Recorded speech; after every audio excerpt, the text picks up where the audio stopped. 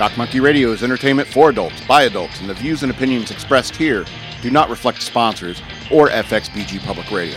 For additional information, please refer to the United States Bill of Rights. Stand warned. Hello and welcome to Shock Monkey Radio. I am your host, The Madman, and I'm just now getting a notification that we are live on FXBG Public Radio's Facebook page. We'll see how long that lasts. Sorry for the late delay. It's not that big of a deal. We had a little bit of a hardware snafu because the Madman is an idiot and ran the wrong cable. And that kind of thing happens, especially when I'm put in charge of anything in that regard. So I went to my bank, and I had to go inside because I was changing out coins, because none of you have gone over to patreon.com/shockmonkeyradio and become a patron. And so I had to take all my coins in a jar, and I took them to the bank, and I had to go in the lobby. All because you haven't sent me money on Cash App. Go to hashtag ShockMonkeyRadio, send me some money so I don't have to do this. All right, so I went into the bank with my jar full of coins and trying to get them put in my bank account. They have little coin sorters there. So I went into the bank, and I'm not wearing a mask as usual. And so as I'm in the bank, everyone's wearing a mask, of course, because we're all going to die from this horrible plague that's spreading. And so I'm sitting there, and I'm waiting waiting without a mask. And it's this little tiny, 5-foot tall lady comes up and says, "I'm sorry, you have to be wearing a mask to be inside our lobby." And so, and it's always some little woman that has no other power in any other aspect. They love looking at a 6-foot guy like me and saying, telling them what to do. All right, they love that shit. All right, so I was like, "Oh, really? We have to wear masks?" She's like, "Yeah, I'm sorry. Everyone inside the lobby has to wear a mask." And so because a mask was standing in between me and my money, I had to put on a mask. But that didn't stop me. That didn't stop me at all from going bah loudly once the mask was on. Everyone looked at me, but the mask was covering my mouth. You can't be sure that I did it. So that's kind of my point. It's like, if you have to do something important, you have to fly on a plane, and you need to get to work, do something for work.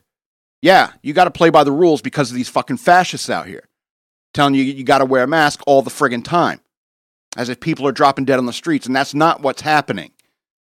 All right. Needless to say, I got my coins. I got my coins in the bank, and I was able to get beer that night. But you need to go over to patreon.com/shockmonkeyradio, become a patron, and you get access to all of our video content behind the paywall.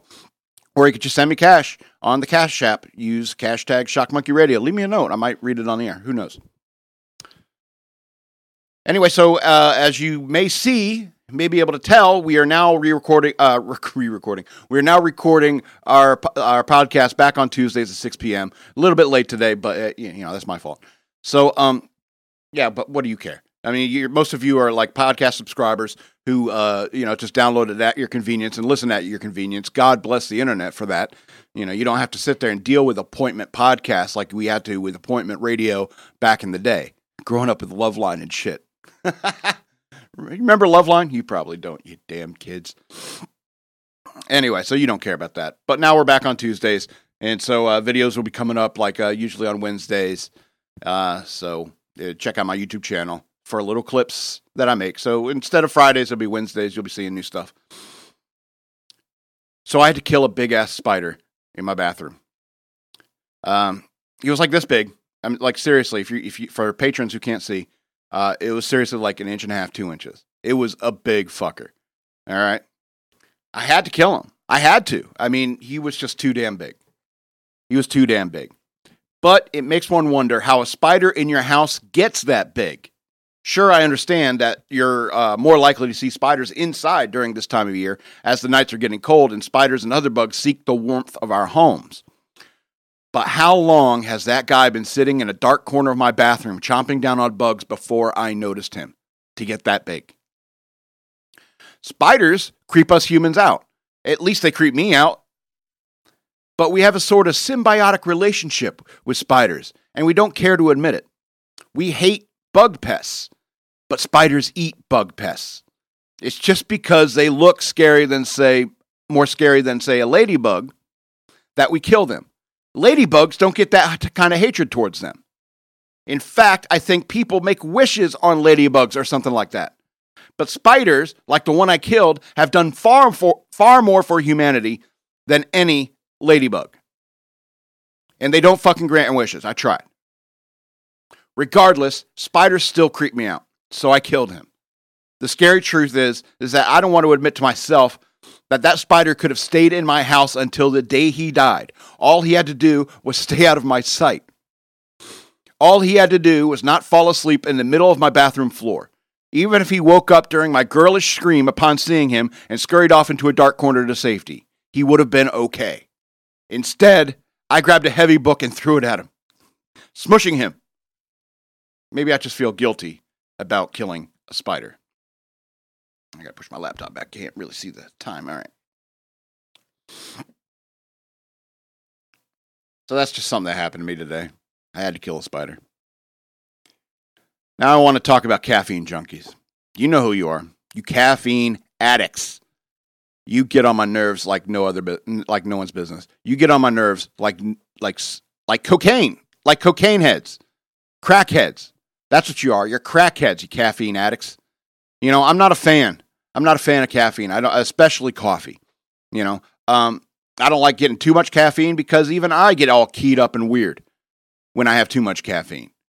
You know, and in fact, you know, all the caffeine you really need is something, I forget how the exact amount, but it's small amount. It's basically like half a can of soda, like 6 ounces of Coke has. I should say Pepsi. 6 ounces of Pepsi is enough caffeine to give you the maximum desired mental stimulation. All right. When you're talking about a cup of coffee has something like 6 times the amount of caffeine in it that you need to get your maximum stimulation. All right. And I'm not even talking about it like things like espressos here. All right. Or a Jolt Cola. All right. I'm just talking about your everyday, you know, caffeine delivery systems. You know, coffee is a very different thing. First of all, it's disgusting, and it only tastes good when you put a whole bunch of sugar in it, or even flavored sugar, like those creamers, those flavored sugar creamers. And so, you know, it's that's the only way it's good is when you get it to taste like a horrible, horribly sweet thing that you're drinking down. And there's some people who are 6-7 cup a day coffee drinkers, you know. And they're just like, the hell with my digestive system. Because it can really, caffeine over time can do serious damage to your digestive system. All right, it's not good. You know, I'm a nicotine kind of guy. Yeah, I use caffeine. I just don't like what it does to people. It's kind of like social media. I use social media. I just don't like what it does to people. It's like cars. I use cars, but I don't like what it does to people. It makes them screaming, road raging maniacs. Okay, and add coffee to that, and then you're homicidal. You're the kind of guy who pulls a gun out on the highway. All right, and I'm not joking when I liken caffeine to cocaine or crack. Okay, I'm not kidding. All right, because I've seen people on cocaine, I've seen people on crack, and I've seen people on coffee. They're all very similar. All right, they're all very similar. You know, and if you want to say that this is a drug-free work zone, you're out of your fucking mind. You're gonna get a hot hair follicle test before I can get a job, but while you're holding a cup of coffee, get out of town. That's why I can't get a straight job anymore.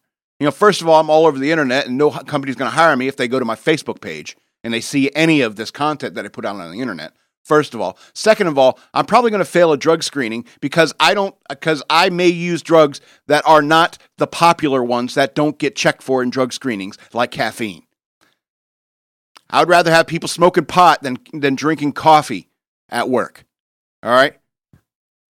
Pot smells better when it's cooking, I guess it when it's being catalyzed, I should say. People they smell coffee in the morning, just like, oh, that smells good. It's like, you kidding me? That smells disgusting. All right? Coffee is disgusting. You need to add sugar to it to make it delicious. It's just like chocolate. Chocolate is bitter. Coffee is bitter. You need to add sugar to it, a whole bunch of sugar to it to make it any kind of palatable.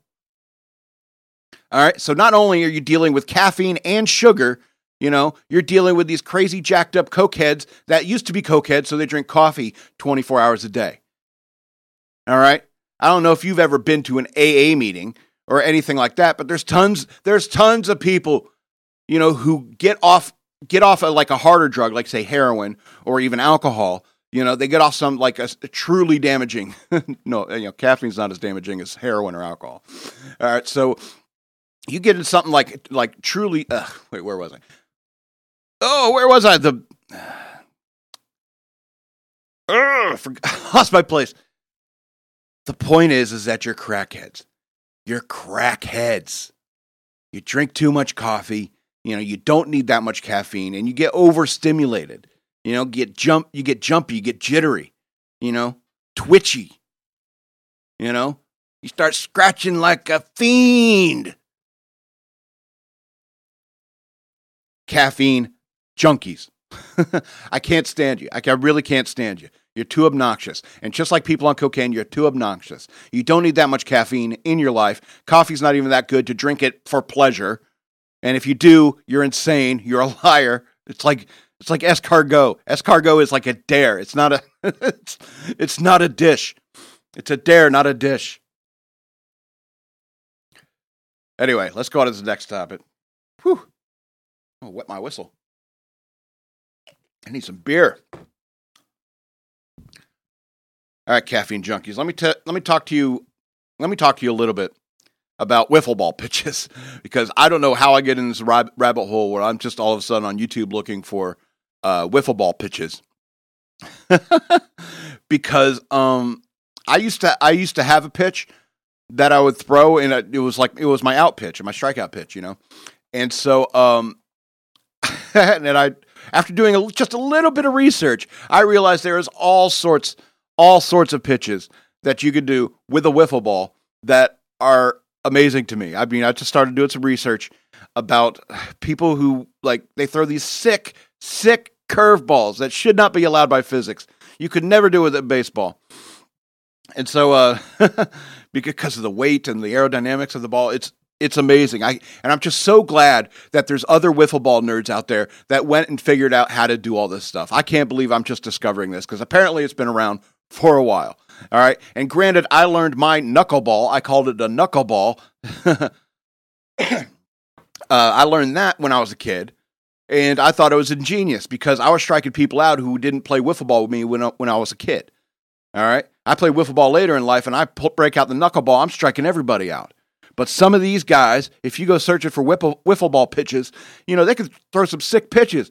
Granted, I think I could hit them once I got used to them, but still, the first time you see them, you're like, that shouldn't be possible. And if you know anything about baseball and how baseball pitches work, the only reason that you can throw a curveball or a slider or even a knuckleball in baseball is because of the seams, and baseball pitchers would always get in trouble for doing things to create damage to the ball. Whether it's their fingernails, they'll dig their fingernails into the ball to create something they can grip onto, or guys would be caught with files trying to file and scuff the ball. And that's another thing you have to do with wiffle balls. If you scuff the wiffle ball, it can give you far more control over your pitches. So, I mean, a lot of the same principles apply, except for the fact that the wiffle ball is far lighter than a baseball, and it has that strange aerodynamic nature to it. All right, and wiffle balls are the ones with the things all around one end, the little things on. If it has circles everywhere, no, that's not a wiffle ball. That's designed not. Those kind of plastic balls for baseball are designed so you cannot pitch them. And so it'll blow your mind. And so I had this knuckleball. I had it for a long time, and it was my out pitch, and I swore to God I was doing it right. And I wasn't. I looked it up, and it's like I was not doing a knuckleball right when it comes to the wiffle ball pitches. However, I'm still going to keep it in my repertoire because all I got else is the fastball. But I mean, I found this little diagram. I'll probably post it up later. It's about grips for different, like a straight fastball, a curveball, a riser, a screwball, a knuckleball, and even a sinker. And I think that's amazing. There are people out there nerdy enough to love wiffle ball as much as I do. Because that is cool as hell. I've been playing a lot of player versus player in WoW Classic lately, and it got me to thinking about player versus player in general, and when it comes to video games. And so, because we could talk about wiffle ball as player versus player, and so when it comes to player versus player, I remember a game on Atari 2600. You may have heard of it. It's called Combat. Now, Combat, it was best enjoyed with a friend. If you had a friend, bring them over and you play combat, and you could shoot at each other with airplanes and tanks and all that other fun stuff. Absolutely. And so, but when you played alone and you played against what we called the computer, what nowadays we would call AI, the AI, when you played against the computer, it just wasn't as good as when you were playing against an actual human being, because human beings are unpredictable and they have a far more calculating mind. For example, let's fast forward, 20 years, and modern like first person shooter games, a human can like spot something that an algorithm may not, on screen. A human can like go down scope faster than an AI could in today's. But back then, back in the combat days, even playing versus another player was better than playing against the computer or AI, whatever the case may be. And then the Nintendo came out. Nintendo Entertainment System came out, and that kind of focused on co-op play. And although I do like co-op play can be fun, but it's cooperation against the AI or the computer, as it were. If you remember, like Super Mario Brothers, very popular games on the NES, and they were co-op. Co-op. It wasn't versus. It's like I think in one of them they had like a mini game where you could play the original Mario Brothers, where the original Mario Brothers, it could be PvP. I think you could use the POW thing against the other player. Anyway, and there was like only one aspect, and even back in those days, it's like there would be only like one aspect you could do to another player. Anyway, but Nintendo was kind of the king on the co-op thing, and that's, I think, when they kind of established their role as like the entertainment system for kids, And of course, Sega Genesis came out and brought back the PvP. Games like Street Fighter, great games like Mortal Kombat, games like that had had made a fortune in arcades because kids were constantly putting their quarters down on Mortal Kombat or Street Fighter 2. And there were tons of clones of the Street Fighter clones, the Mortal Kombat clones. There was tons of them. Because it was making so much money that, and it was versus. It was player versus player to the death. And that's why those games were so popular. And that's why that got ported onto like Sega Genesis systems, the Super Nintendo, and so forth. Because everyone was playing those games. They knew they were super popular. They knew they would sell because it was player versus player and nothing else. Yeah, there was a story mode, but nobody really played that. You know who played story mode in the arcades? It was the owner. It was the only time he got to play. After they closed, it was the only time he got to play. All right, now you move on to let's move on to Doom and Doom clones like it, because Doom was one of the first PC games, I believe. Yeah, that was one of the first PC games to offer player versus player options through the modem. And a friend of mine, back in the high school days, I would go and unplug the phone upstairs so it wouldn't wake up my parents when the phone rang when he's dialing my modem, and we'd connect and we'd play player versus player in Doom. And it was amazing because, at that point I'd been playing Doom for a long time and I'd never gotten a rush like I had when I was playing against other players. It was far more intense. It was far more nerve-wracking, far more adrenaline pumping. You know what I mean? And so after Doom came out, you had all the Doom clones that came out. And then you had Quake. And then you had all these player, I forget the name of it. It was Game Spotter or something like that, where it could find tons of people, and then you're getting into, because at first with the modems, you get 1 versus 1 if you had a network. If you're lucky enough to have a network, like at work or something like that, you may get 4 players on something like that. But now all of a sudden you get 16 player matches, and it's it's just a slugfest of rockets in many ways. It was so intense because it's so fast paced. There's so much going on around you, and there is nothing like playing against another human being no matter what the game. All right, and so of course, all of this led into far more more of these arcade versus games and especially first-person shooters getting ported to consoles. And around PlayStation 2, you started seeing these games where you can it's first-person shooters that they have split screens. Now, split screens were kind of a step sideways when it comes to the technology of player versus player, but it's interesting because the other player would frequently look at your half of the screen to find out where you are in order to hunt you down. And that was kind of the advantage of playing versus on PC over console for a while. It's so especially if you're a split screener, play with other people in the room. So it's almost like playing with other people in the room is not preferred anymore. In the combat days, yeah, you could have the other player in the room because everything is happening on the screen and both players see it. But when it's first-person shooter, first-person perspective, a POV shot, you want your POV shot not to be seen by other people. And then you move into the Call of Duty era, I should say, the Call of Duty era, where player versus player just got far more intense, far more technologically savvy, and Call of Duty is amazing. And it even gets to a point where people get like crazy, crazy mad over the KD things. Have you seen people have temper tantrums over the kill-death ratio on Call of Duty? I have. I'm a gamer. I have. You know why? You know why they get so upset? Because they know they're not good enough in comparison to their peers. And that's the point. That's the point of player versus player. It shows you how good you really are. And that's why you have all these esports these days, which is awesome and amazing. So you have these esports these days because people can truly compete with other humans to determine how they rank in the world. I mean, sure, they had those things back in the day with like Nintendo, but hey, it's nothing like it is today. Esports is a big thing. It's like back when Nintendo first started doing like tournaments, I think they were. When Nintendo started first doing tournaments, even that was looked at as childish and silly in many ways. But now it's very serious business with tons of money behind it because so many people love gaming. So many people are out there gaming, and so many people know that playing versus other players is the true test of your mettle as a game player. Now, EverQuest had PvP servers. I want to talk a little bit about EverQuest and WoW before I finish up. Excuse me. EverQuest had PvP servers, and they were a nightmare.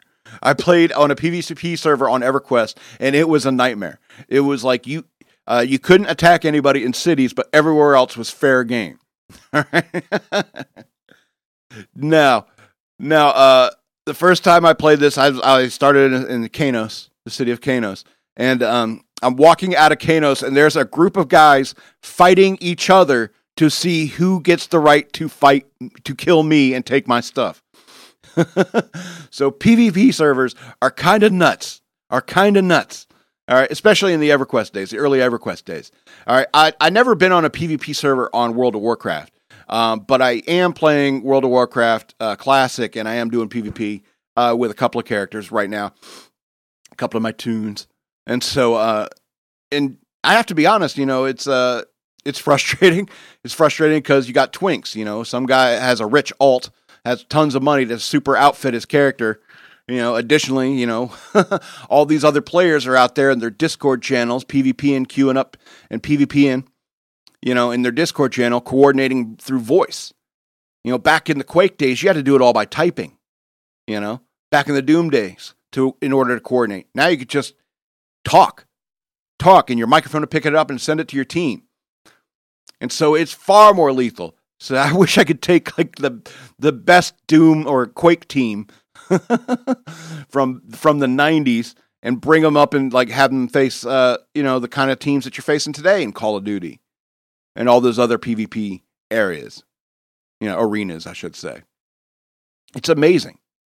It's amazing what we can do these days with our technology, and I'm just one of those guys who loves playing against other players, even when I'm losing, because I suck at it, and that's okay. Do you know what the Goldilocks zone is? The Goldilocks zone is the space, an area, a distance away from any star, where it's not too hot and not too cold. It's just right for liquid water to exist. All right? It's the Goldilocks zone, or also called the habitable zone. which is the reason why it's called the habitable zone is because it's an area on a planet. It's an area in which a planet could have liquid water flowing on its surface. And as you know, as Jesus told us, the water is the water of life, And when it comes to looking for life in our universe, other than us, we have to look at planets with water, with liquid water. Now, the habitable zone can vary depending upon the star. All right? So in our habitable zone, we have the Earth. That's where we live, if you don't know. And it's not flat. It's not flat. It's very, very, well, it's roundish. It's bumpy. Anyway, so this habitable zone, you got Earth, right? And you have all sorts of other things going on Earth, because there's all sorts of things that could go wrong, even if there was water on that planet that in the habitable zone. For example, it could be just at the edges of the habitable zone, and it would frequently have just all ice, mostly ice. You'd have seasons of all ice, but then it'd warm up. It'd warm up just a little bit, and you get a little bit of a trickle, a little bit of motion, and you could have life on that planet. Or it could be at the closer edge of the habitable zone, the Goldilocks zone. And it could be quite hot and steamy, and the whole planet is nothing but a swamp and jungles. And it's horrible. It's all like the equator. The whole planet is like our equator.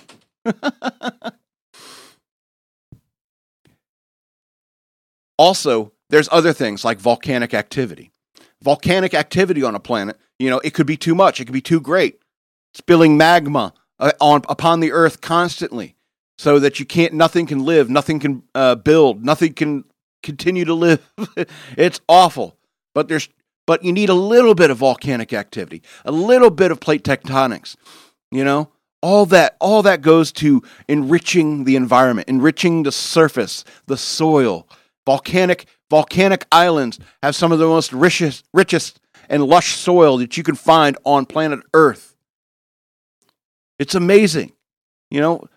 Every couple million years, the Hawaiian island chain farts out another island. A little bit of volcanic activity is good. It's good for the planet. And you know what else is good for a planet? A magnetic field. A magnetic field that takes so much of the sun's radiation and points it towards the North and South poles, which, incidentally, are covered in ice. And so a lot of humans don't live up that far north. And because of all this radiation that gets to be deflected, that has allowed life to flourish. And there's a low background radiation on the planet, just enough to cause mutation. Just enough radiation to help facilitate mutation. Mutation, as you know, in natural selection, helps a species improve over the generations, as you may or may not know.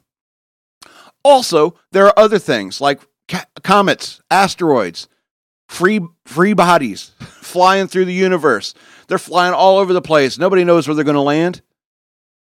Comets, asteroids, they could be hitting our planet at any time. They could come and wipe out all life on Earth at any time. But you know what? The sun has an incredible gravity, and pretty much everything in the system, everything in a star system, not only is birthed within the heart of the star, but is affected by its gravity, including Jupiter. And even Jupiter's gravity has been able to suck up some possible near misses on Earth. That's why Jupiter and Saturn have so many moons. It's because they picked up so many bodies along the way that could have been destined to an extinction level event on our planet. But instead, they got sucked up into the orbit of a big planet like Jupiter with high gravity. Or maybe they got sucked up into the sun's gravity or Saturn's gravity. And then we have this tilt of the axis. And this tilt of the axis was begun by the collision with what we now call our moon. And because of the moon hitting us, it's caused the Earth's axis to wobble. And because of that wobble, it allows us seasons. Seasons like fall, like the season we're in, my favorite season, fall. If we didn't have that wobble of the axis, we would have just summer and winter. Maybe even neither. We wouldn't even know what seasons are. And so all of these things, all of this is a confluence of coincidences that has allowed a species to come up, evolve over the millions of years that Earth has been in this habitable zone with this perfect confluence of conditions that has allowed a species such as us to arise and look at it all and wonder, is it all just an accident that has happened? Is there some sort of design that has allowed all this to happen? The magnetic fields? Magnetic fields is what causes Mars to be dry. You know? The thickness of Venus's atmosphere is what causes it to be sweltering hot, and I think it rains methane. All right? And these are two planets that could be habitable if they had enough liquid water, if they had enough of a magnetic field, a thin enough but thick enough atmosphere. These are planets that could have been habitable planets, Venus and Mars. But Earth is the perfect confluence of events, and there has been no life that has sprung up on Venus or Mars, as far as we know, that has that has any kind of intelligence or perspective the way humanity has. Humanity is the only species that looks up to the heavens and wonders, what the fuck? You know what I mean? It's mind-blowing to think that, like, how delicate a balance life is. And for millions of years, the conditions on this planet have been good enough to create us. And I'm sorry, that's just one of the arguments I have to make for creationism. I believe in intelligent design, and I think that the likelihood of that happening on Earth is so small, so infinitesimal, that it's hard to believe in any other possibility. There's probably billions upon billions of star systems in the universe. Too many to count, obviously. But I guarantee you there's a very small percentage of them that have the perfect set of conditions to allow advanced life as advanced as us, as humanity, to live and thrive. I'm not saying there can't be dogs and cats and wolves and other smaller creatures on other worlds somewhere. Absolutely there could be. But it takes a very specific set of circumstances to end up at humanity. And I can't, for the life of me, I cannot look at it and say, what a happy little accident. I can't do it. All right, so let's get into the news worth knowing. Might go through this kind of quickly.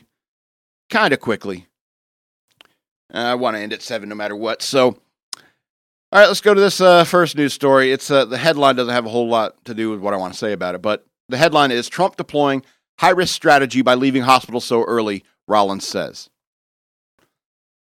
Excuse me. President Trump is deploying a high-risk strategy by leaving Walter Reed Hospital early with coronavirus ahead of November 3rd, according to Republican strategist Ed Rollins.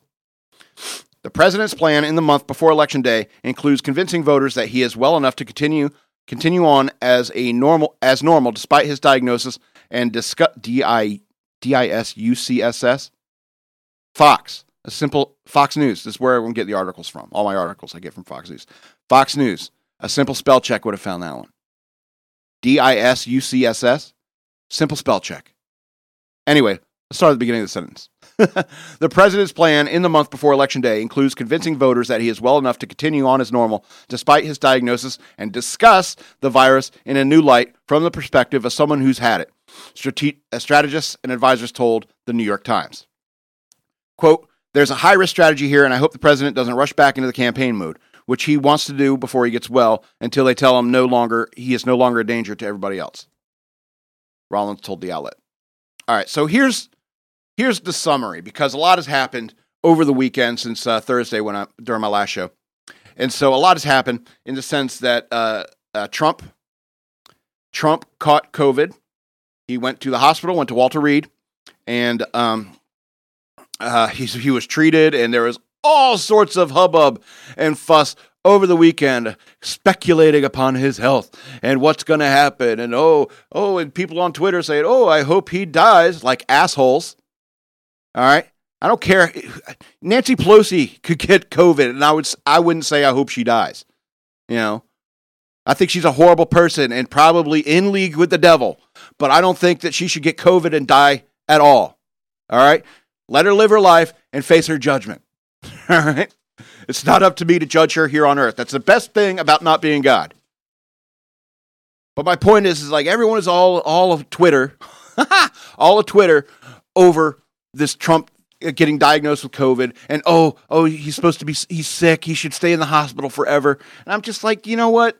And Trump even comes out of the hospital saying, don't let this fear rule your life. Don't let this thing like rule our lives. All right. And just like my bank teller, you know what? You don't need to be that panicky about it. All right. Yeah. If you're in a high risk group, you should be a little bit worried, but the fatality rate of this is so damn low. It really doesn't matter. Yes, every death matters, of course, but it's not worth shutting down our economy for. And you know what? You know what the real truth of the matter is our economy hasn't shut down. We've all been working. You've been working, right, EK? Yeah. Yeah. Everyone knows that the economy isn't shut down. Everything is open in some way or shape or form. All right? The economy hasn't grinded to a halt.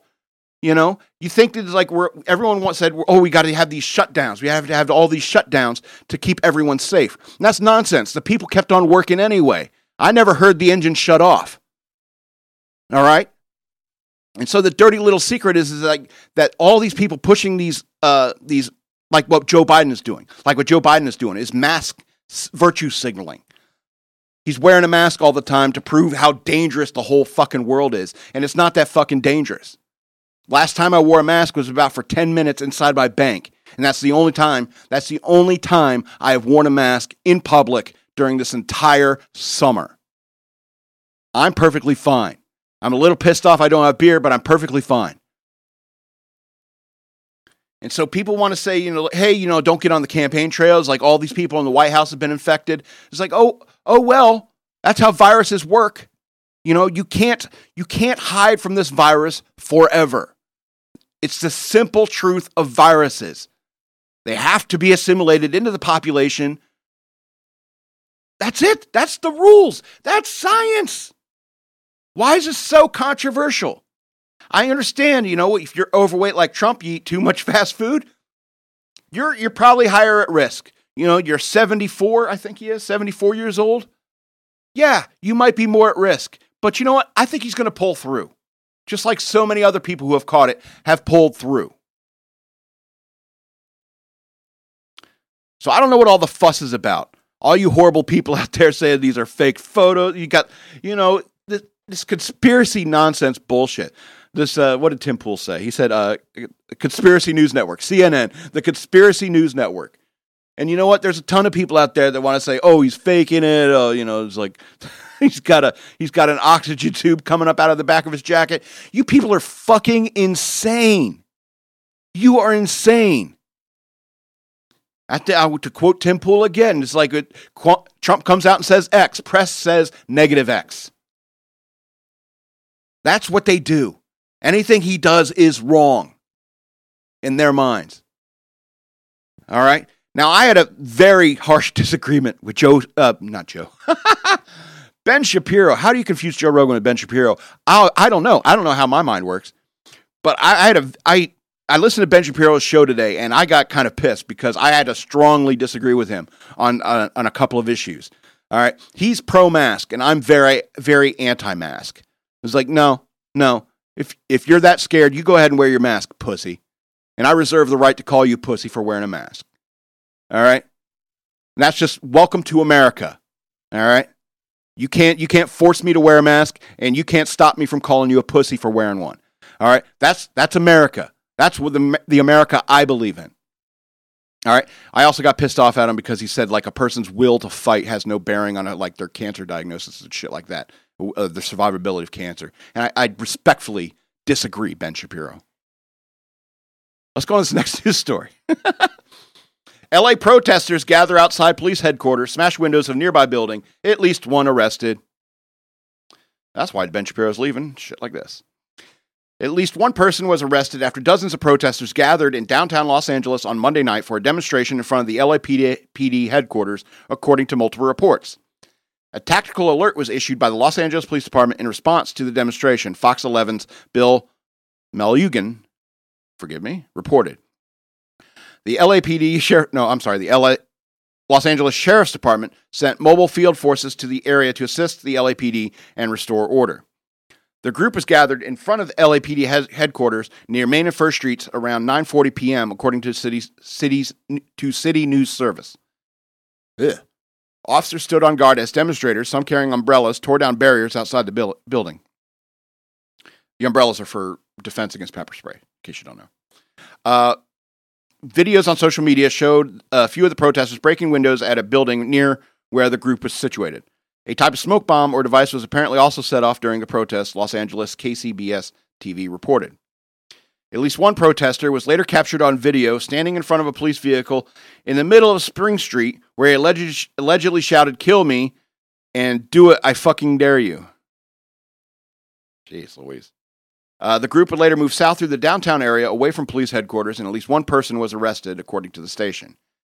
It's not clear which group organized the protest. Earlier on Monday night, demonstrators had gathered in Glendale, California, located about 8 miles north of downtown Los Angeles, in support of Armenia amid the Azerbaijan conflict.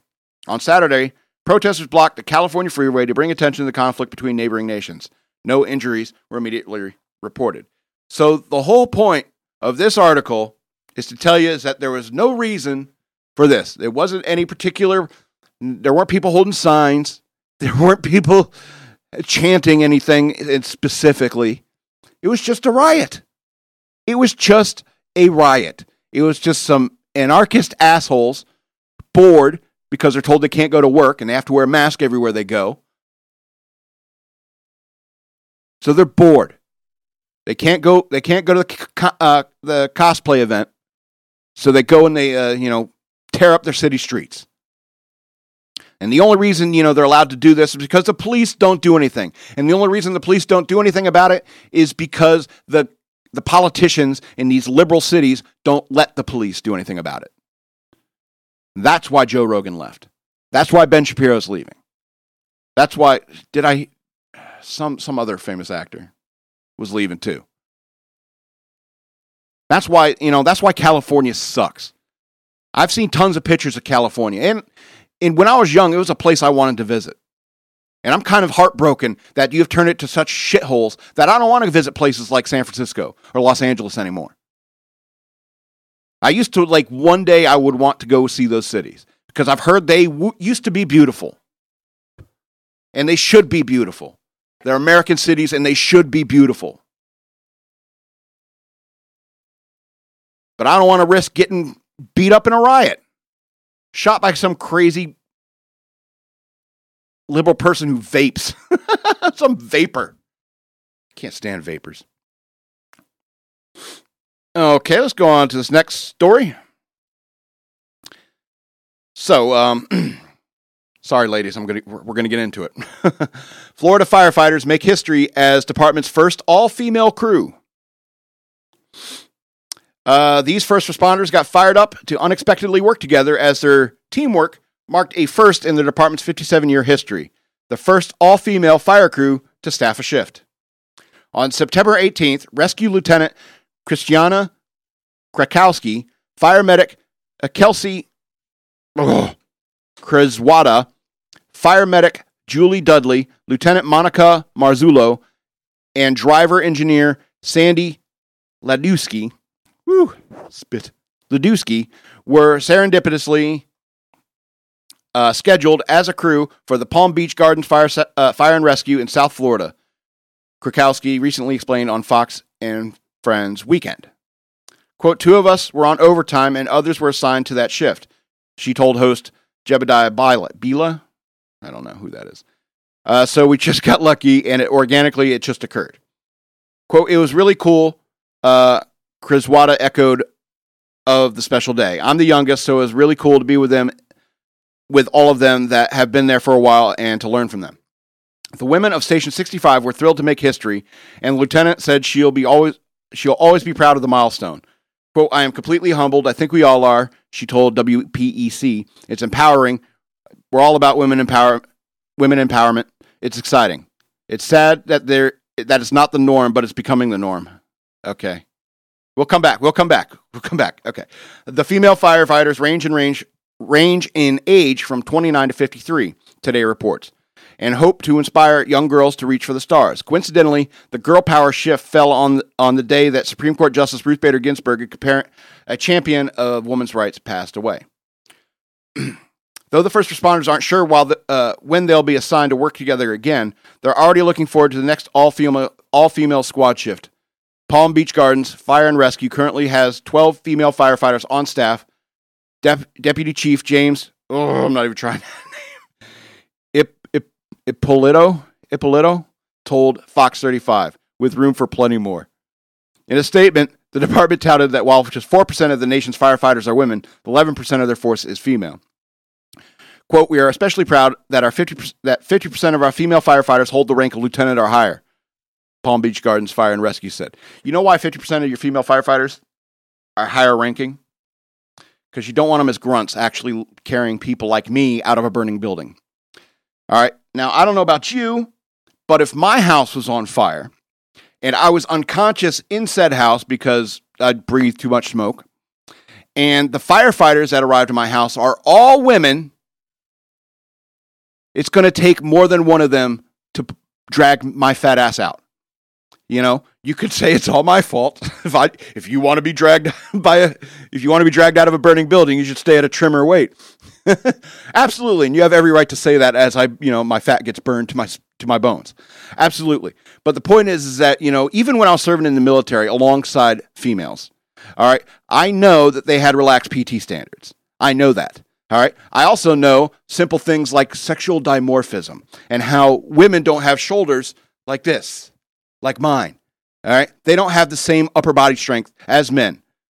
So if I am in a fire and I'm passed out in my home, I want some big strapping lad to throw me over his shoulder and take me out of the house with my boner digging into his back.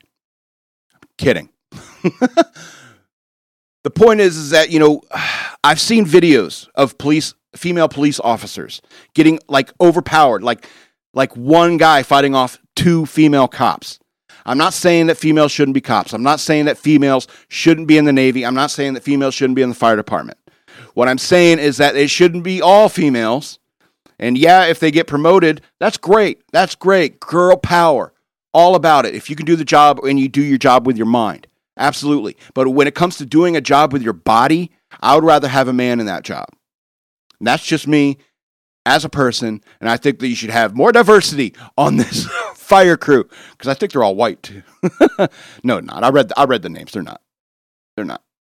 They all look white, but who could tell? They're from Florida. That's a big melting pot in Florida.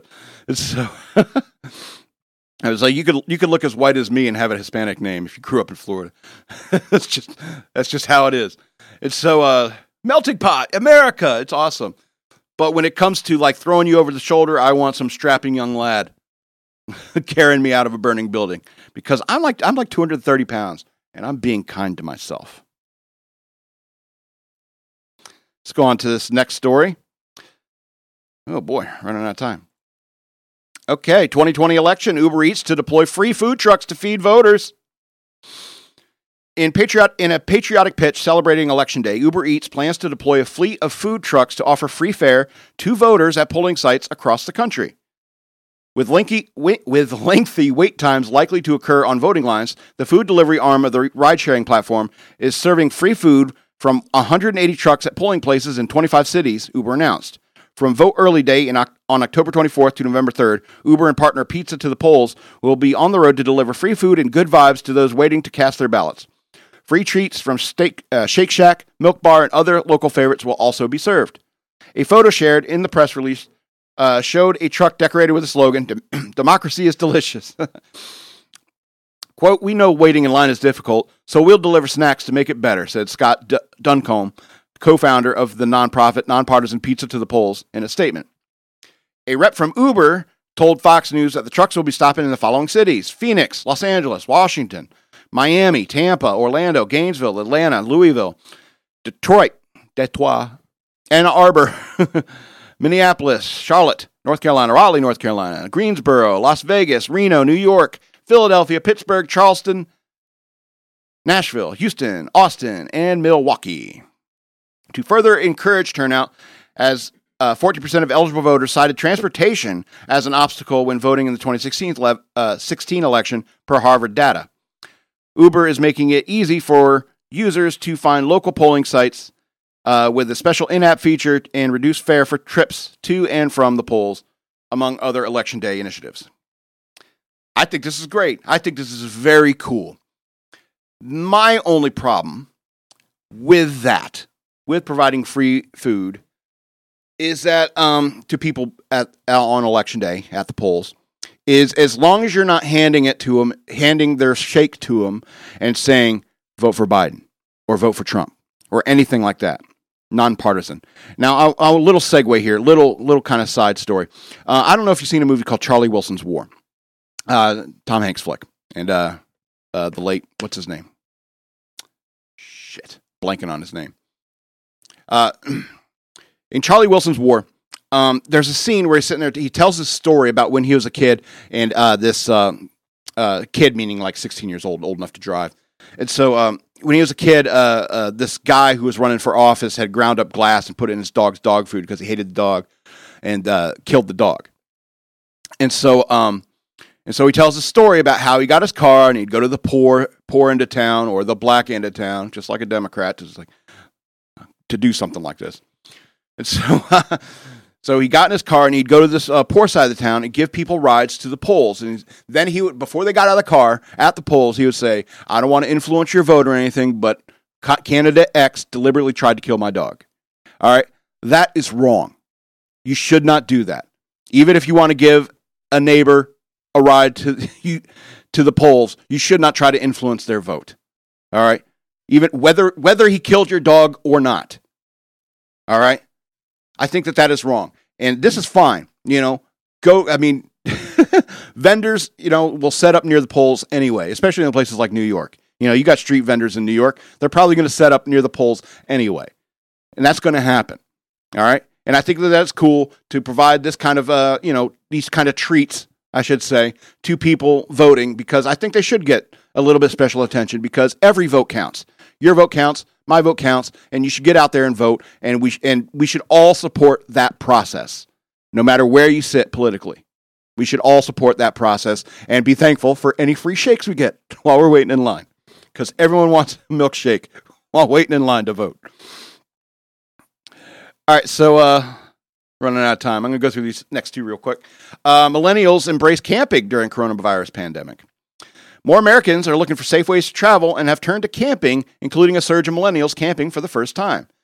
Close to half of people who went camping this summer were first-time campers or hadn't camped in recent years, according to a new survey from Campgrounds of America, the Montana-based network of more than 520 campgrounds across the U.S. and Canada. Millennials accounted for 40% of all campers and 55% of new campers, according to KOA's report on the survey results. Most new campers, 53%, said they are currently working from home, according to the report. And even though they've been stuck at home together, most campers picked it as a family activity with children. Quote, "While it's great to see a strong rebound of camping and the effect that it has on the broader outdoor hospitality industry," wow, outdoor hospitality industry. Seriously? You work at KOA. Anyway, it's this summer's high level of interest among new campers and the re-engagement of past campers that really excites me, Toby O'Rourke, president and CEO of KOA, said in a press release. The coronavirus pandemic forced many of people to cancel travel plans this year. Cruises and flights were canceled, and many hotels, theme parks, and other attractions temporarily shut down. Camping provided a safe alternative for many Americans. The Centers for Disease Control and Prevention rates camping with people from only your household as the lowest risk activity. Survey respondents also said that they believe camping was the safest type of travel amid the pandemic, according to KOA's report. About 80% of campers said they took trips closer to home this year as a result of the pandemic, and 60% said they're willing to travel to a less popular location to avoid crowds. More than 40% of new campers said they would likely to continue camping next year. KOA estimates that 18% of the new campers will continue camping in the future. 40% say they will, 18% will. Okay, so quote, of the new campers that joined the fold in 2020, many have indicated they will continue camping in the future, which really drives home the fact that camping and time spent in the outdoors can have such a positive impact on people's lives, pandemic or not, or work, said. However, locations may be limited, as close to half of leisure travelers also said private bathrooms are important, which the CDC also recommends to ensure lowest risk travel. People don't want to shit in holes. I get it. And there's been tons of people who love camping, but I would prefer a toilet. And they would do anything. They would bring like a 5-gallon bucket, drill a hole in it, cap. Buy a toilet seat, put it on there. Seriously, I've seen people do this. I think it's a good thing that people are camping, getting out in the outdoors. Unplugging is a good thing. And if, this pandemic has like a silver lining, it could be things like this. It could be things like people going out and camping, and rediscovering the beauty of nature, rediscover the beauty of like not being walled up and tethered to an electronic device. It's good that these younger people are going out and camping because it's something I've done many, many times in my life. I really do enjoy it. And by all means, I'm glad that, this pandemic has a silver lining. So to end the show on a high note, fat squirrel spotted eating McDonald's cheeseburger outside of a Florida location. As fall approaches and temperature drops, many animals may be looking to add on a few extra pounds. For one squirrel in Florida, this apparently means time to hit up the Golden Arches. You can go find this video. Go look for it on the internet. A video uploaded to Reddit claims to show a squirrel snacking on a McDonald's burger, and while it may just be the angle of the camera, the animal does appear to be heavier than the average squirrel. The video was uploaded by Jamie Walton near McDonald's in Venice, Florida. Metro UK reports. You got a UK source? Anyway, in the footage, the burger looks to be nearly the same size as a small animal. Yeah, they can pack it away. Quote, I pulled into the park space and it was a few feet from my door. I thought it was funny and people have found it amusing, Walton explained, according to the news outlet. While many commenters on Reddit assumed the squirrel was on the bit of the heavy side, others speculated it might be pregnant. According to Walton, there have been many comments saying the squirrel is pregnant. It is not typical for them to give birth this time of year, but I'm not an expert. If the squirrel ever gets tired of eating its food in the dirt, there's a man in Pennsylvania it should meet up with. Fox News previously reported on a man who built a tiny picnic table for the squirrels in his neighborhood. The idea charmed Twitter so much that people in quarantine all over the United States have started making their own tables for woodland creatures in their area. See how bored we are? Rich Kalinowski, 43, from Bryn Mawr, Pennsylvania, told Cater's news agency that he built the picnic bench and placed it outside the living room window so he could watch squirrels eat while having coffee every morning. Kalinowski also feeds squirrels on the table. Do you see how bored we are? You're feeding tree rats. You're making picnic tables for tree rats. This pandemic is out of control. Go out to the woods. Go find some fun. Absolutely. Find the silver lining in your everyday. Do what I do. Find the silver lining. Find something to laugh at, even if it's a fat squirrel. So this has been Shock Monkey Radio. I want to remind you again to go over to patreon.com/shockmonkeyradio, become a patron, get access to all of our video content behind the scenes. And it's $3 a month, super cheap. I'd appreciate it. Or you can send me cash through Cash App. Use the cash tag Shock Monkey Radio. And yeah, I'd appreciate it. Leave me a little note. I'll read it. Also, if you want to email me, you can email me at madman@fxbgpr.com, and maybe I'll include your email in one of my mailbag segments. So that's the end of the show. I'm the Madman, and I love you.